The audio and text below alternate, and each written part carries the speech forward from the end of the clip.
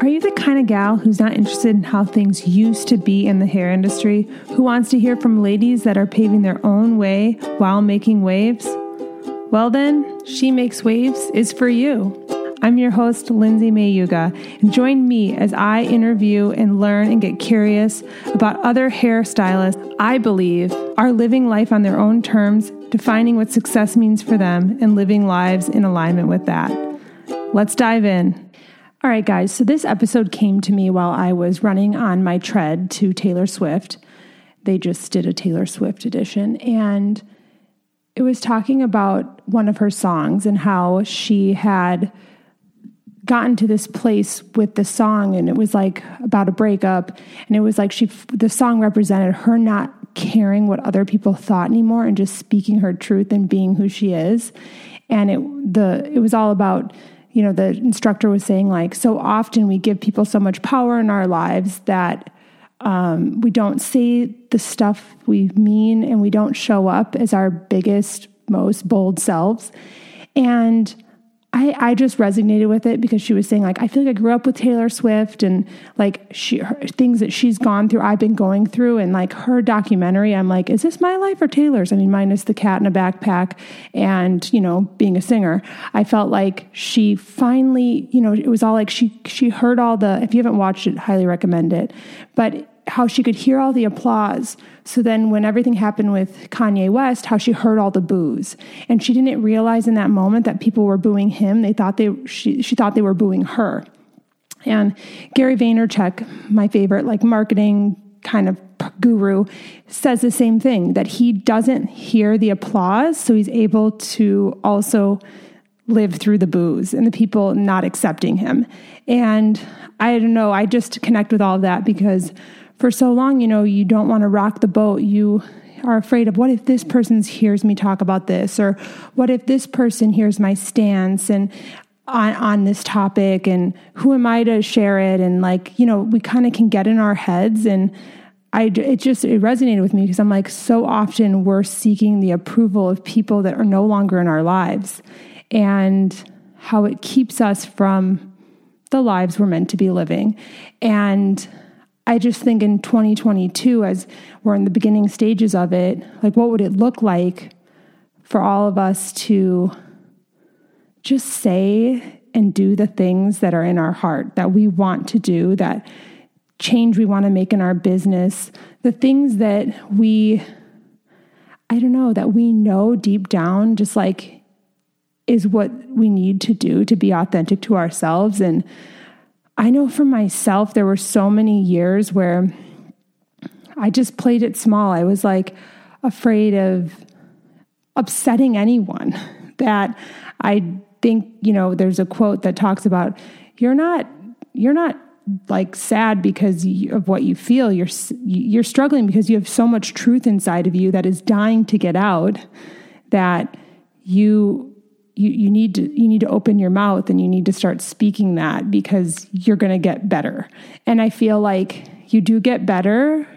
And the thing is the criticism that you're afraid of getting, even if it comes, and some of it does, you're so on your own path and trusting yourself and honoring yourself and, you know, valuing what you believe as much as you have other people. Because I know for myself, it's like, oh my gosh, I can cheer everyone else on. I can see the beauty in other people. I can see the strength in other people. And I am quick to undercut myself, or quick to not see what makes me special or different or unique.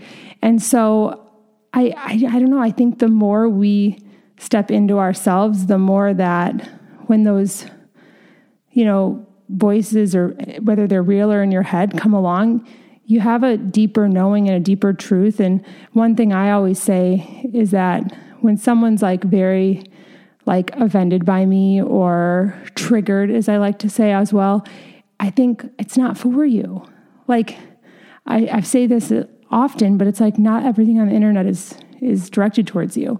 Some of what people are saying, some of what I say, a lot of what I'm saying isn't meant for everyone. It doesn't mean that what I'm saying isn't true. It might not be true for you and your situation, but it doesn't make what someone's saying their truth, not their truth. And I don't know. I think just, I think it kind of all goes together in this, like putting people on pedestals, worrying about the perceptions people make of us or have of us. And I think there's a lot of us that, just because I have a bit of a pulse on what's going on from talking to stylists, I feel as though there's a lot of people worried about what everyone else is doing. But I think it's a way of protecting themselves from taking action and moving forward in their own lives. And so it's easier and it feels productive, even though it's not. It's a complete and utter waste of our time to give feedback or to be like, this person's doing really good at this, but they could be better at that. It's like all of that could be going into your mission. All of that could be going into the thing that you want to make. All of that energy, time, feedback that these people never asked for could be going into you starting something that you suck at and getting better. And I don't know, I think I had to get over, caring what people that were no longer in my life thought about what I was doing. And it was hard. And honestly, how did I do it? I think what it was for me is I had an experience in my life with my marriage and in my business partnership that just completely rocked my world of my identities. I'm a colorist, business partner, girl boss, and I'm this person's wife, and like this is my identity. Like if I can't hang my hat on these two things, well, what do I have? And it took me to my knees, and then I kind of got there and realized like I'm still me. I'm still here. I'm still very much who I always was, but I kind of got to take these rose-colored glasses off on like who I thought I needed to be and how I thought I needed to show up. And by shedding those identities, I feel like I got to kind of just let go and not care so much what people thought, because I feel like whether people knew it or not, I felt like these identities had been shattered, right? Like, oh my gosh, like I don't have this awesome marriage. I don't have this awesome partnership. Well, fuck. I guess I'll just be me. And it wasn't something I was consciously doing. It's just, I think a lot of us prop ourselves up on identities. And I had this thought today as I dropped my daughter off at daycare, because there's this family, they're kind of rude people. I can just tell they're kind of uppity. And I pulled up as I was leaving behind this family. You can just tell how they engage with the staff, everything. I'm just a little underwhelmed. But I go out to the car and they've got a vanity plate that says where they went to college, and then, what sports team they like, and just all their kind of, in my head, I'm like, oh my gosh, these are all the little things that they've built their identity on. It's not to pass judgment. It's just, but why do I need to know as I pull up behind you that you went to this college and that you like this sports team? And to me, I'm like, oh my gosh, everything's a lesson. Everything's teaching me something. And what it was teaching me is we're so quick to associate, just attach ourselves to so many things outside of ourselves to tell people who we are. And I don't know, it just struck me because I was like, who would you have to be if you weren't a Northwestern alumni? Who would you be if you weren't that Blackhawks fan? And who would you be? You just have to be you. And what would that be like? For some people, very freeing. For others, terrifying. But at the end of the day, it's what you do with what's in front of you. And, I kind of like to say, you take the rubble of your life, and if you're in that season, it's you sift through it. You decide what you're going to take with you and what you're going to leave behind. And I think for a lot of us, it's finding our voice. And how do we find our voice? Well, we use it for whatever. It's setting that boundary in our work, professional life. It's, setting that boundary with a family member. It's showing up for ourselves. It's getting up at half an hour early and journaling or doing your workout or whatever that looks like. I don't know. I encourage you to think about what has your life told you you are? Like, what is from the time you were little, are you Catholic? Are you this? Are you that? Like, how many like, I don't know, what do they call it? Like, how many like external like embellishments have you been carrying around as like a part of your identity that like maybe didn't even choose?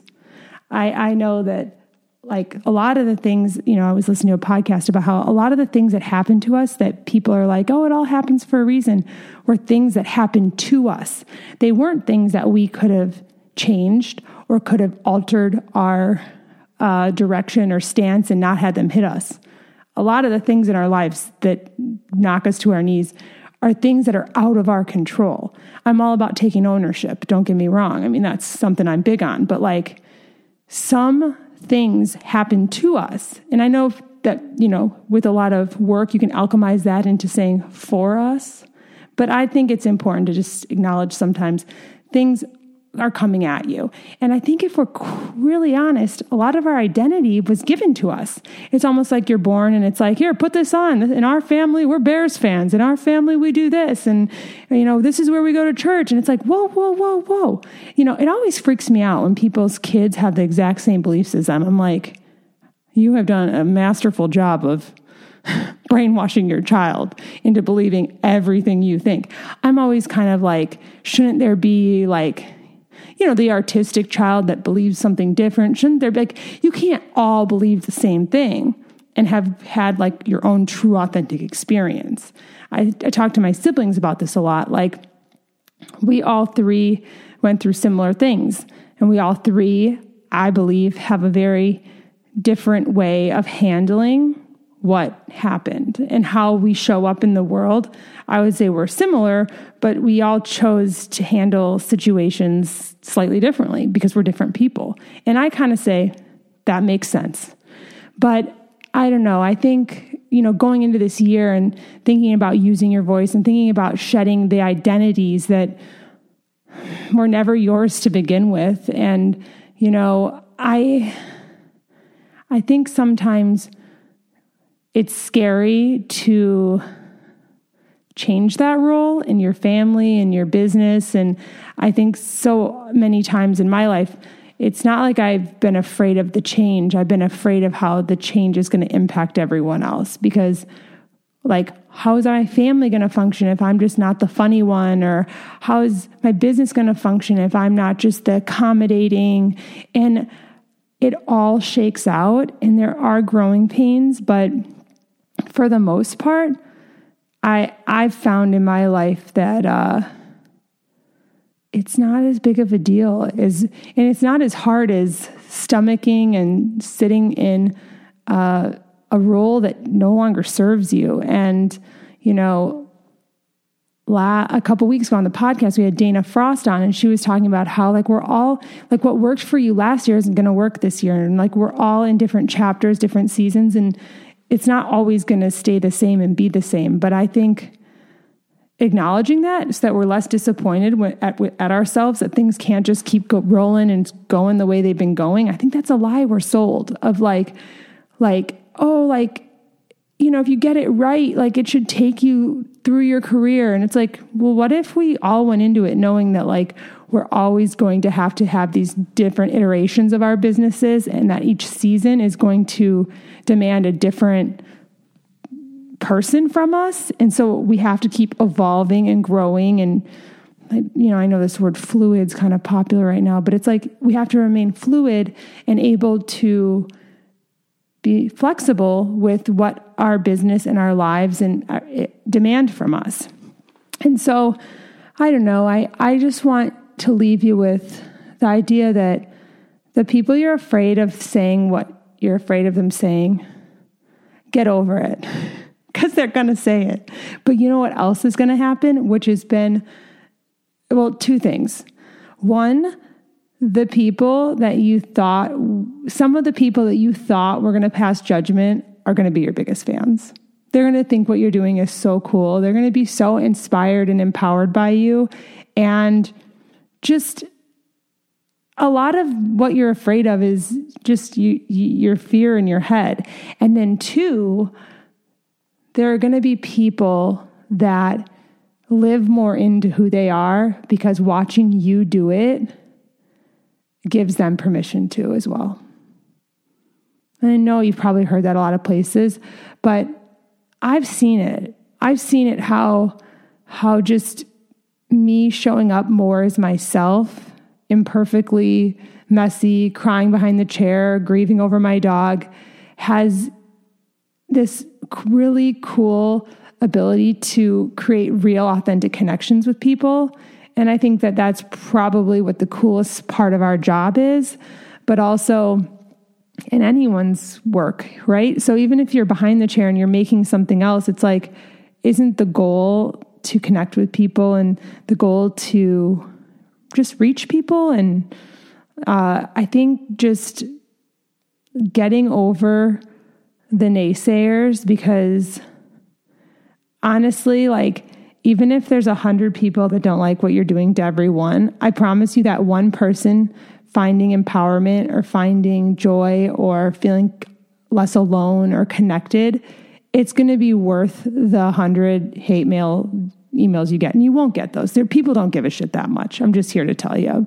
Spoiler alert, people don't really care. But the ones that do, that are sitting on the sidelines, as Brene Brown would say, of their own lives, and the cheap seats in the arena that aren't in it with you, they will have something to say, but they also won't get those messages from people about how you've sent them a lifeline, or you've sharing this has made them realize that that's something they want to do. They don't get those nice messages either. And so I think realizing that, yeah, if you don't risk being seen, or you don't risk showing up and being imperfect and kind of sucking at something, you don't get the hate mail, but you also don't get the love letters. And getting those love letters make all the hate mail worth it. So all this is to say what you need to say, be who you really are this year. And yeah, I mean, it just frees you up, and it feels good to be free. We've all been at home. We might as well let our freak flags fly. You know, we're here. We made it. We're still in it. So that's all I have to say this week. Hey guys, I have a favor. If you enjoy She Makes Waves, the podcast, or you loved this episode in particular, can you head over to iTunes and rate and review the podcast so that we can get it in the ears of more people that need the information that we're sharing? It would mean the world to me. It empowers me to keep going, and every message I get from you guys means the world to me. Have a wave-making day, and I'll see you next week.